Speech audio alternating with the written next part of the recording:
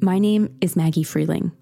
I'm a journalist and producer, and this is Unjust and Unsolved, a podcast about people who I believe are wrongfully incarcerated for crimes that are actually unsolved. You've surely heard stories like these on the news, but the thing is, the ones you've heard about barely scratch the surface.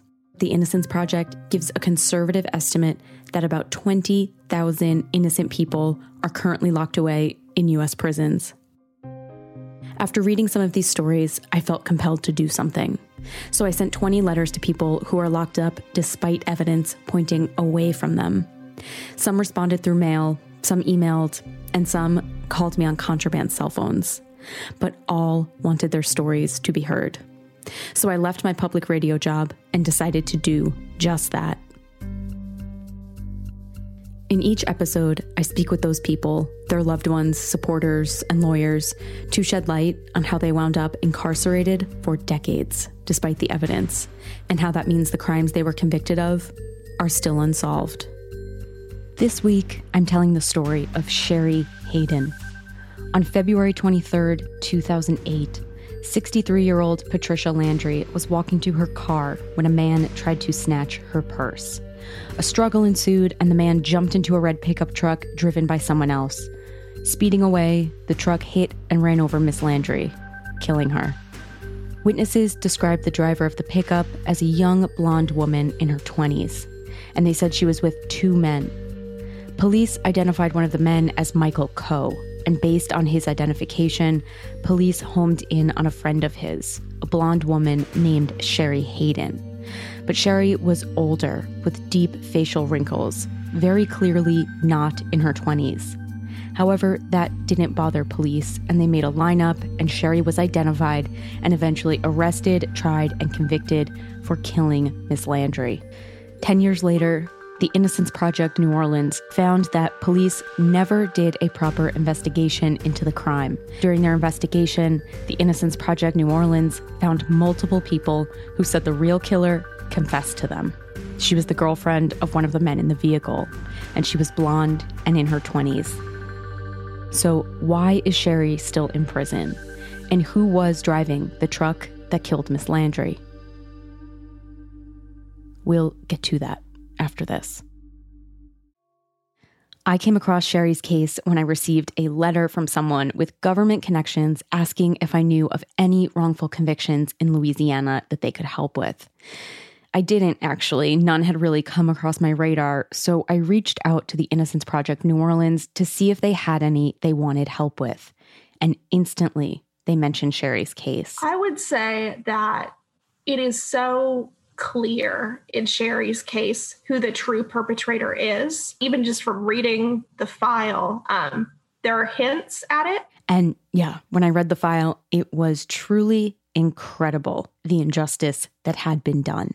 And for our season finale, this case is going to have you screaming.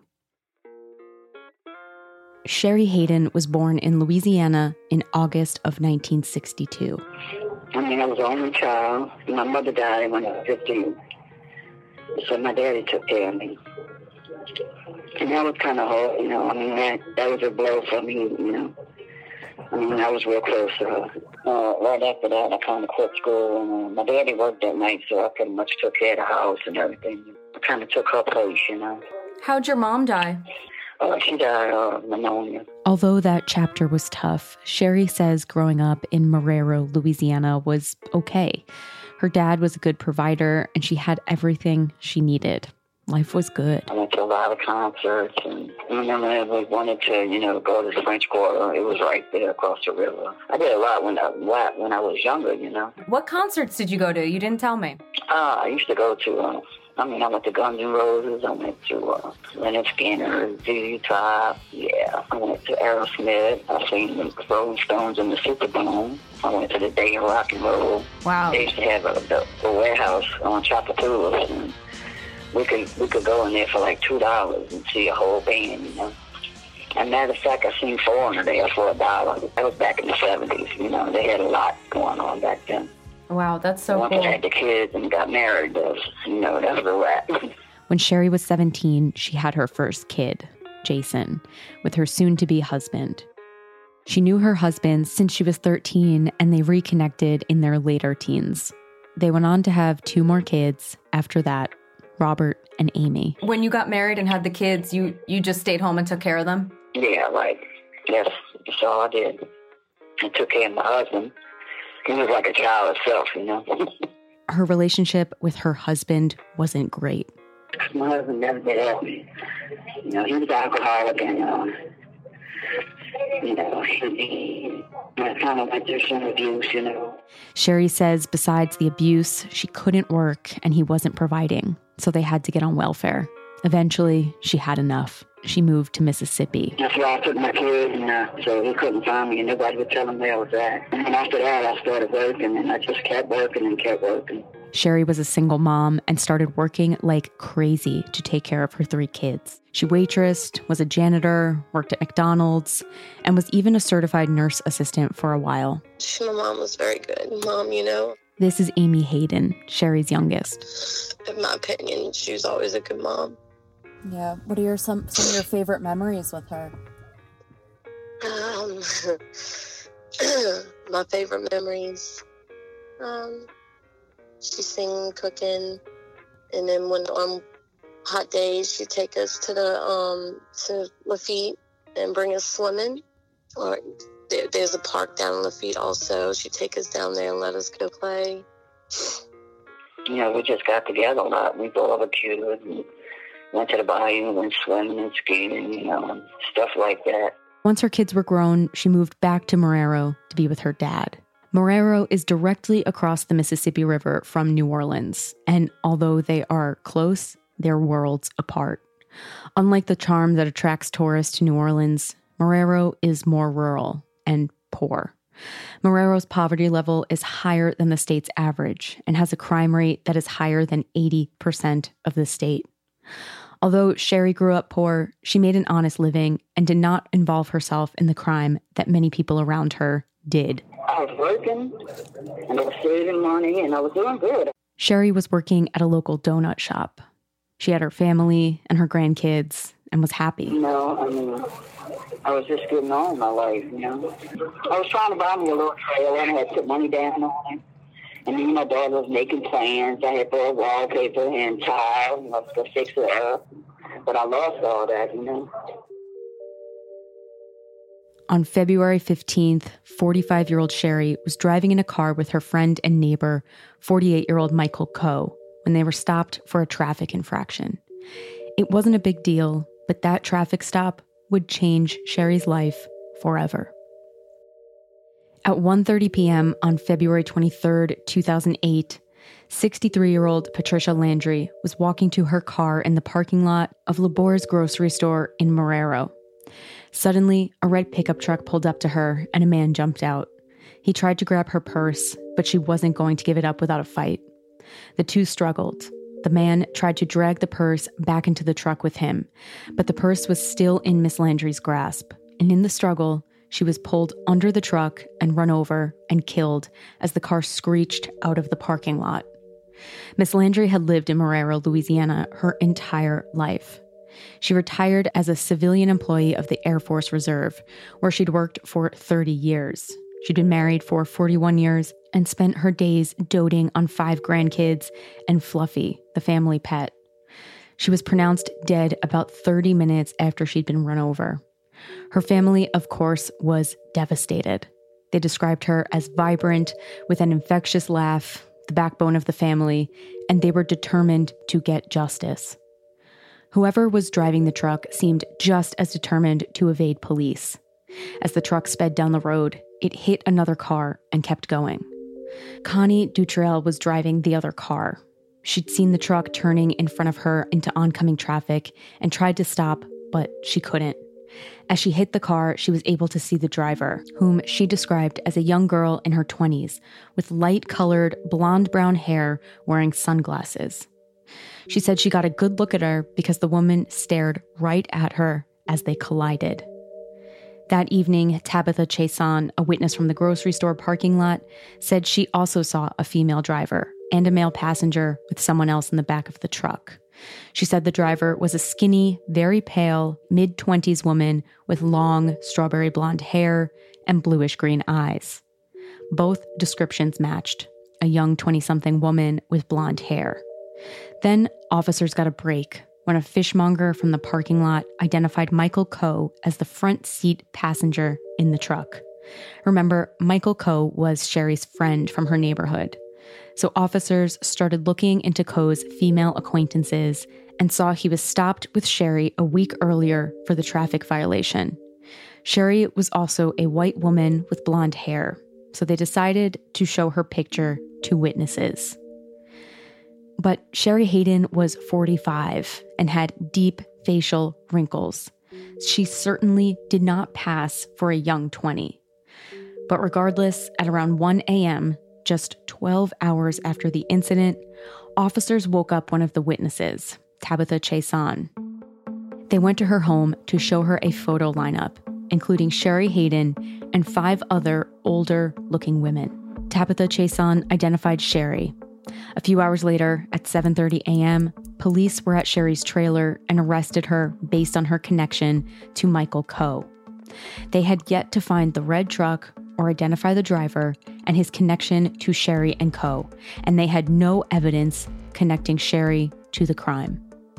After her arrest, the woman involved in the hit and run, Connie Dutriell, came to the precinct for a lineup, and she also identified Cheri. On July 13th, Cheri went to trial and was tried together with Michael Coe. The star witnesses were Tabitha Chason from the parking lot and Matt Vinette, the owner of the red truck. The day after the murder, police received a tip that a man named Matt Vinette was involved. Police located him at his house and found a 2001 red Dodge Ram pickup, which happened to have just been cleaned with bleach.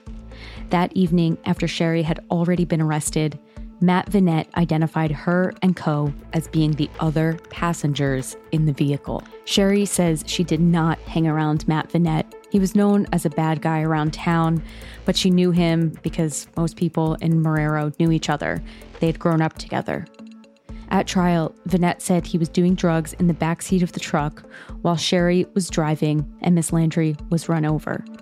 Vinette took a plea of 8 years based on his cooperation. But Cheri had an alibi. Her daughter, father, and stepmom testified that she was at her granddaughter's birthday party during the crime. However, other than calling alibi witnesses, Cheri's defense lawyers didn't do much defending. Her attorney didn't even interview any of the eyewitnesses who identified Cheri because he said they, quote, seemed credible. And the jury thought so too. With only witness identification as evidence, on July 23, 2009, Cheri Hayden was sentenced to life without parole for second-degree murder of Patricia Landry, along with her co-defendant, Michael Coe. Coe also said he wasn't there and argued that the eyewitnesses' identifications were wrong. Does your family believe in your innocence today? Oh, yeah, oh, yes. All the way. They always did. Yeah. They know I wouldn't do nothing like that, And that's one of the things mainly that, really hurt me and bothered me. I was taken away from my children and my grandchildren, and my father. And I lost my father while I was in here. What was that like to be taken away from everybody you love? Oh, it was terrible, man. It was just... It broke me down, It's like somebody ripped my heart out of my chest, Today, Cheri is almost 60 years old with terminal brain cancer. After she got to prison, she was diagnosed with lung cancer and received very aggressive treatment and went into remission. But unfortunately, she has since developed brain tumors, and doctors are concerned the cancer is spreading. Does it ever scare you to think that you have cancer in prison and you might not get out to see your kids again? Oh, yeah, that's the main thing, I pray about that every night. I just don't want to die in here, Cheri has been in prison for over 10 years. It's hard enough going through all this without the children, without my children. I mean, I can call them, but it's not like them being there for me, They used to come up here and visit me, and they would come for the Christmas things and for the Easter things, we all get together and they give them gifts and they give them, all kind of stuff. They enjoyed it. We all enjoyed it. We took pictures and everything. But they always started crying because when they left, they wanted me to go home with them. Worked so hard every time when we would have to leave because I know it's terrible. I'm 36 years old and I still break down every time I have to leave because I don't want to leave. This is Cheri's daughter, Amy, again. I think that's the hardest thing on me. It's bad enough not being able to have my mom with me, but I think the worst is whenever the younger ones, and they grow up, my kids, when there's grandparents day and stuff like that at school, and they don't have their grandmother, they can't have their grandmother there to be able to participate in things like this. And it kind of breaks my heart because I just wish they could have that. When Cheri was first convicted, she immediately applied to the Innocence Project of New Orleans. Obviously, lots of people apply to us, and we're just not able to help everyone. This is Sherelle Arnold, a staff attorney at the Innocence Project New Orleans. Cheri even applied to our program before she was technically eligible because her conviction wasn't even final yet. That's how desperate she was. Years after her conviction in 2018, Sherelle and the Innocence Project of New Orleans finally were able to take a look at Cheri's case. Like you said, you get thousands of cases. I mean, what stuck out to you about Cheri's? I mean, I guess you probably had to take her over some other people. So what really stuck out to you about her? It's really striking to me just how much evidence the police missed out on because of their rush to judgment, in terms of, instead of continuing their investigation beyond the first 12 hours, essentially once they identified Cheri Hayden as a potential suspect, they never looked anywhere else. Going back to the beginning, witnesses all described a young 20-something woman. You can look on our website and the photos of Cheri from the time. While she is lovely, she is very clearly not 20. It's incredible that in this case, police were so rushed to show a witness a photo array that didn't contain photos that matched the witness description, that they not only decided that they had to put it together in the middle of the night so quickly that even police thought that the photos weren't, that Cheri stood out in the photos. The police thought the photo of Cheri from the traffic stop differed from the other photos in the lineup and stood out. It's unclear why, but instead of creating a fair lineup, they instead made all the photos black and white. This is police putting together the lineup, who thought that this lineup is so unacceptably suggestive that they had to do something to mute her characteristics. A lineup that mutes someone's physical characteristics should not be used for identification purposes. It defeats the entire purpose of a photo array, to try to make people blend in with one another enough such that it might be acceptable to wake a witness in the middle of the night, 12 hours after the crime occurred, to try to make this identification. Not only was the lineup suggestive, but the witness, Tabitha Chason, said that police goaded her into identifying Cheri after she told authorities that the women in the lineup were too old. In a sworn affidavit, she said that police kept putting their finger near Cheri's photo and asking her, "Are you sure it's not her?" Chason said that she thought the police knew something that she didn't and went along with it, wanting to do the right thing and help the Landrys. This process was not recorded, as it was in the middle of the night at Chason's home. The next day, the police arrested Cheri. They brought in the car crash witness, Connie Dutriel, to the station to do a lineup, and she also identified Cheri. I guess one point of contention might be that two people did identify her in a lineup. How do we rationalize that? Sure. I mean, the problems with the first lineup, right, with Ms. Chason's lineup, we have no reason to believe that those problems didn't also exist for the second lineup the next day. The second lineup was done in the police station, where I'm certain they have the ability to record someone if they want to. And the fact is they didn't want to record these identifications. Not only was this process not recorded, but by this time, Cheri's picture had already been all over the news. This was big news in Marrero when this happened. Her photograph had already been shown on the news as the woman who was arrested, right? All of those problems. Her photograph was shown before one of the lineups? Yes, and in fact, the witness who viewed the lineup on the next day, so she goes in to make her identification, and before she leaves the house, her son says, hey, the lady they arrested is the woman who worked at the donut shop.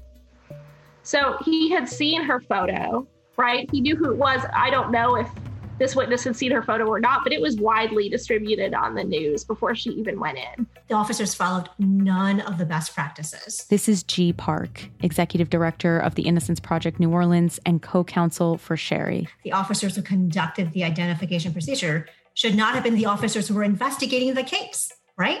There are certain biases that happen if the person who's administering the lineup knows who the suspect is, right? And so that should not have happened. They didn't give her proper instructions.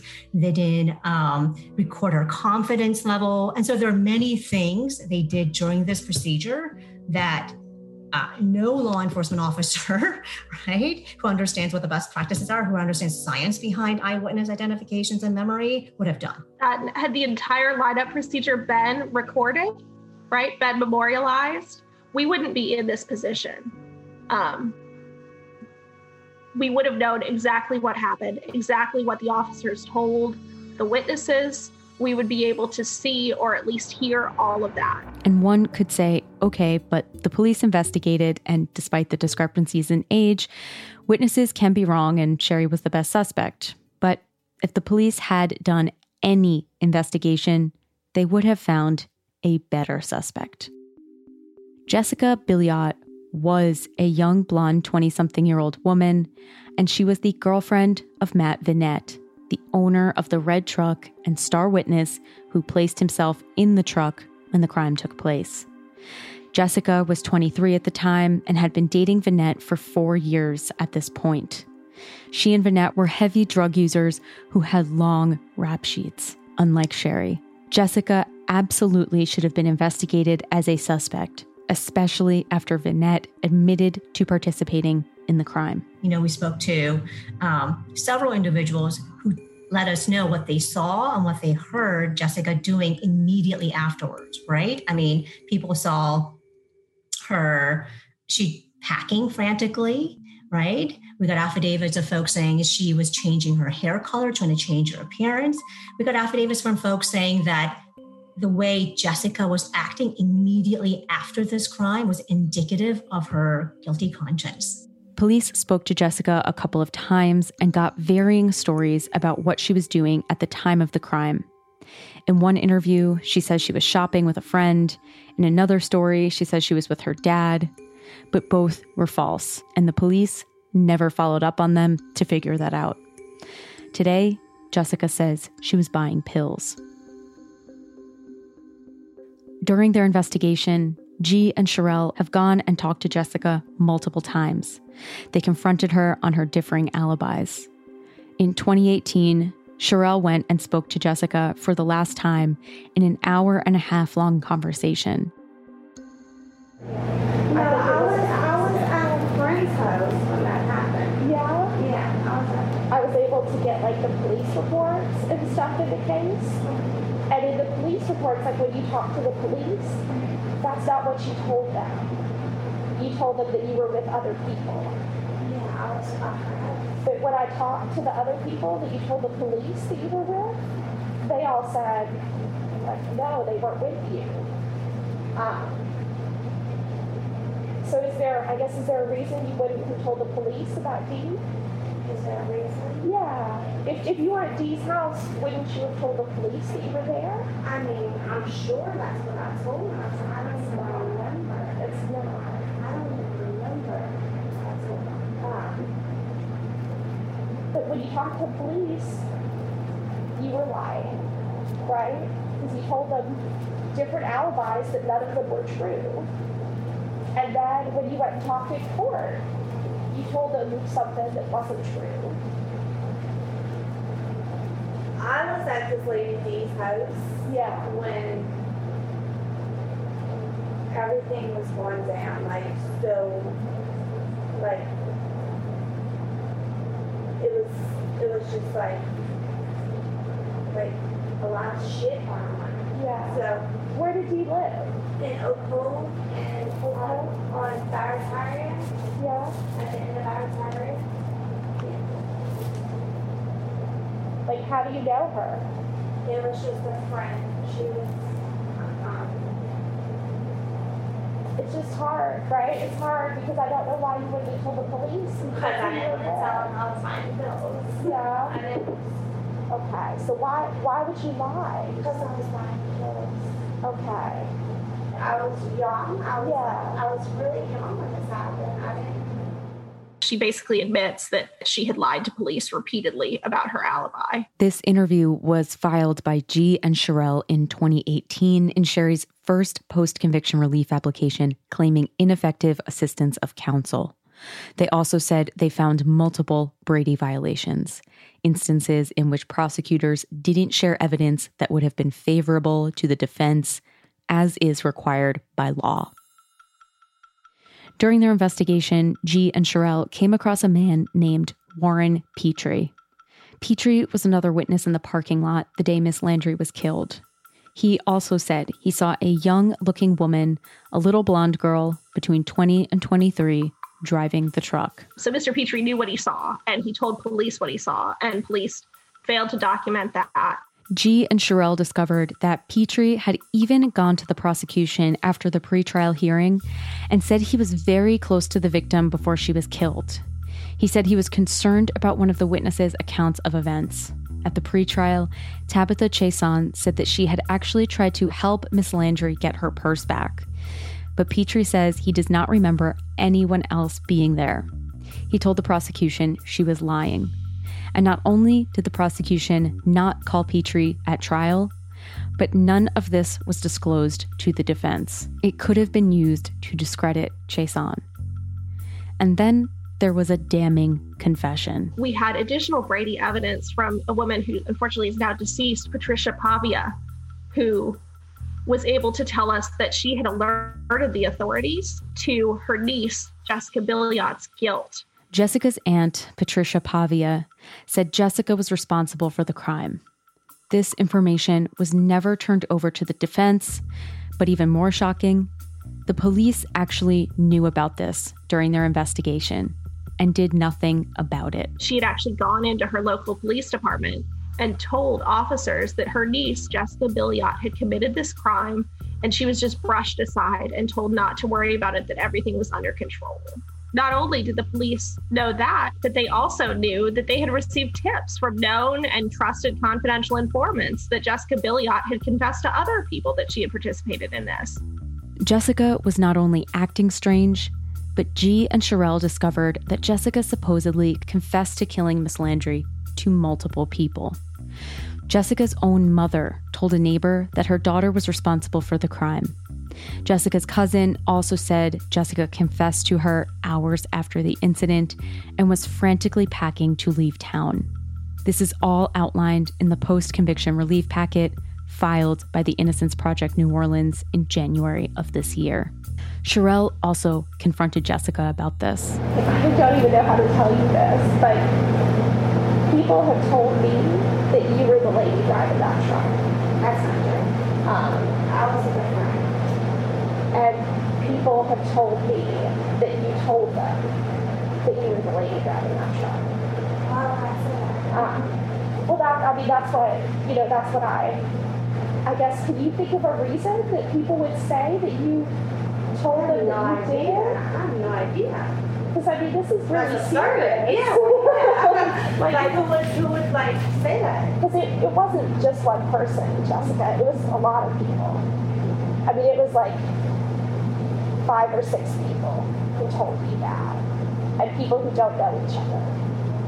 I don't understand that. They basically told me and told Devin that they had talked to you either the day that happened or the next day, and they told me that you were panicked and that you were packing stuff in suitcases and that you were really, really upset, and that you were saying that you thought that maybe y'all had accidentally hit somebody when you took her purse, and that Matt came in and that Matt said, don't say anything.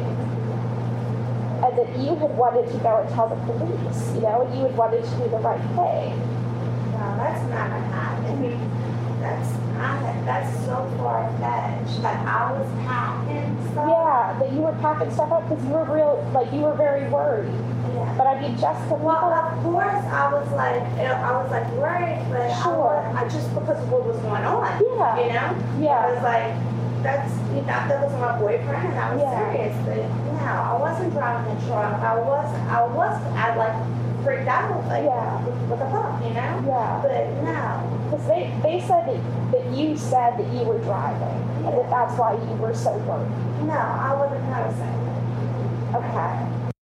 Yeah. But I think like everyone agrees that the person that was really responsible for that lady dying was whoever grabbed her purse.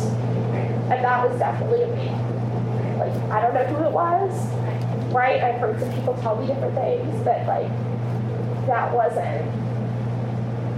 obviously wasn't you, right? Like, no one's saying that was you. Like, I don't think that anyone thinks that the person driving that truck meant to.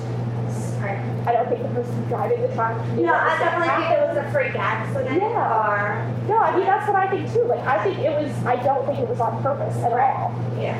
And I think that. So I wanted to give you the chance, you know, where if it was from everything that you told me, everything that everyone else told me about how like awful that was to you, and how people told me that literally like. Matt would say jump and like you would jump. Yeah, right? Totally. That, like, it was a horrible situation. And so yeah.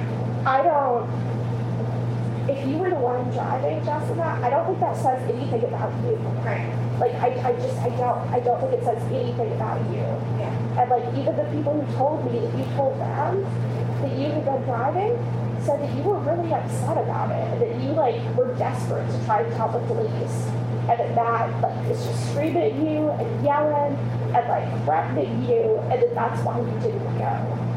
And so I don't want it to be a situation now where like I think this is serious, and I mean it's going to be filed in court, right? It's going to be like part of the public record, and if anyone's going to yell at like you, and I assume eventually these people are going to come to court. And I don't want you to have the chance to like get ahead of it. Right. Yeah. Right? Like I don't. Yeah. That's up. Jessica, I think he made you drive that truck, and I don't think it's your fault. He didn't make me drive that truck. No. Okay. No. Like, please look and see if you can find. I'll see if I can find this lady. Yeah. But at the end of the day, right? I mean, I have to file in court what I think is true. Okay. And at the end of the day, like, I'm here because I thought that they were probably telling the truth. Okay, I need a lawyer. Okay. I mean, that's, like, I'm not the police or anything. I know, but you're sitting here telling me I'm lying. You're sitting here I mean, maybe you're not. Maybe it's, like, a big coincidence. But I just don't. You believe, like, I understand where you're coming from, you know? But, like, try to... it's fucked up. Yeah, like, no, that's why I came. Yeah. No, I mean, and I really like you, you know? I'm not trying to be rude. Yeah, no, I know. Really messed up, you know? Yeah, I mean, and I think that if all these people are really, like, making this up, like, yeah, I think that's really messed up. Yeah, right. But I just don't, I don't have an explanation for that. Like, I don't know. And I don't either. And that's what's messed up. I don't either. Okay. Like, nothing. I don't know what to tell you. Okay.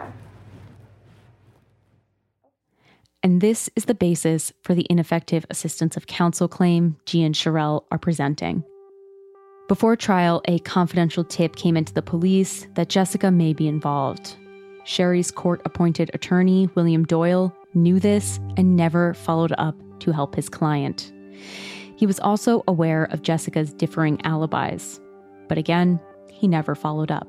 This information was out there, was readily available if the trial counsel had taken the time to investigate, right? To actually go and talk to people that Jessica may have had interactions with.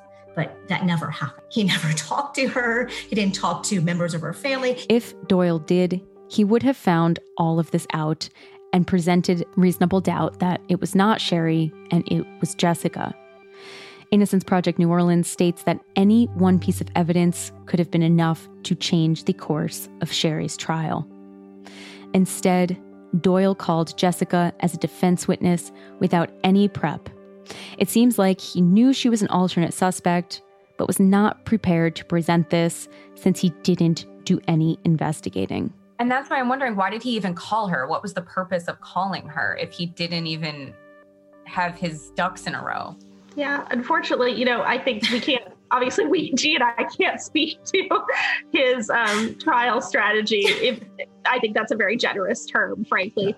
But I will say that speaking with some of the jurors in Ms. Hayden's case, they had no idea why they were hearing from this woman. They had no idea. And some of them, when they heard that, in fact, we had found evidence that she was guilty, they couldn't believe it in terms of it wasn't even in their minds that this is why they were potentially hearing from her, was because she was a suspect.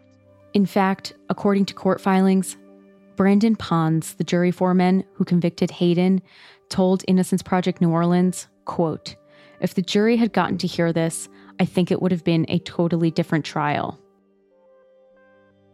Since Miss Landry's death, Jessica has gone on to commit a number of crimes, including possession of heroin, solicitation, burglary, and theft of a motor vehicle.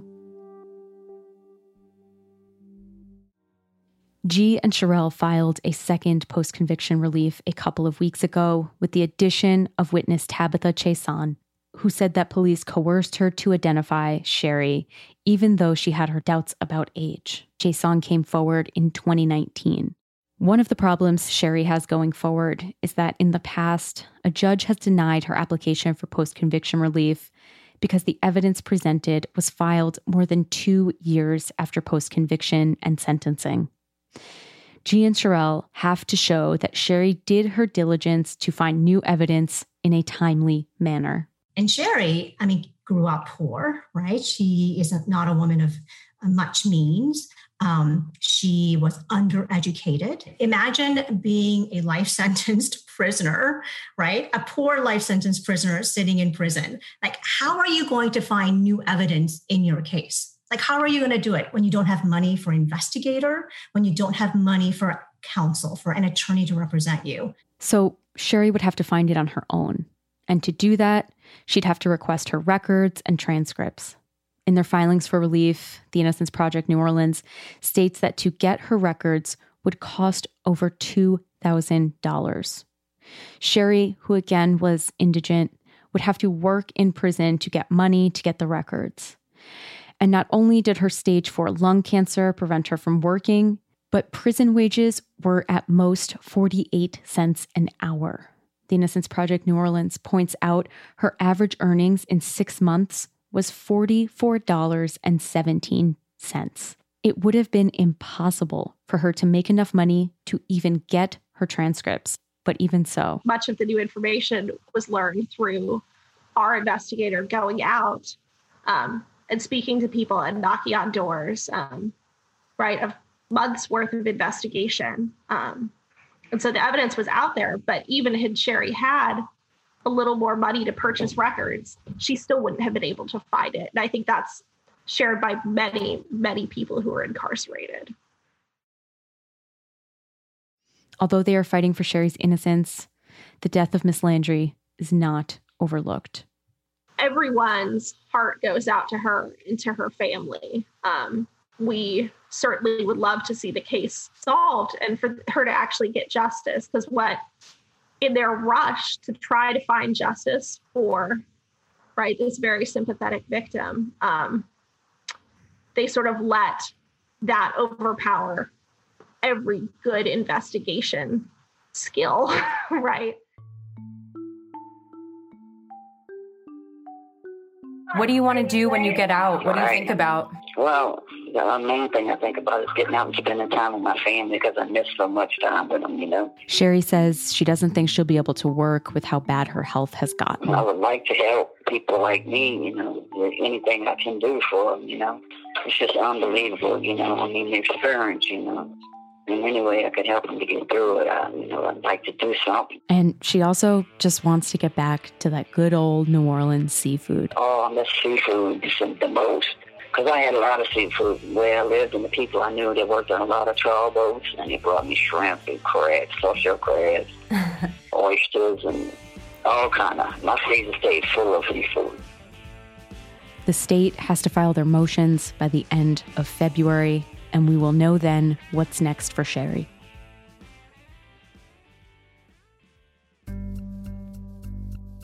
If you want to help Cheri, please go to the Innocence Project New Orleans website. You can also write to John Bell Edwards, the governor of Louisiana. And you can write to Cheri to show your support.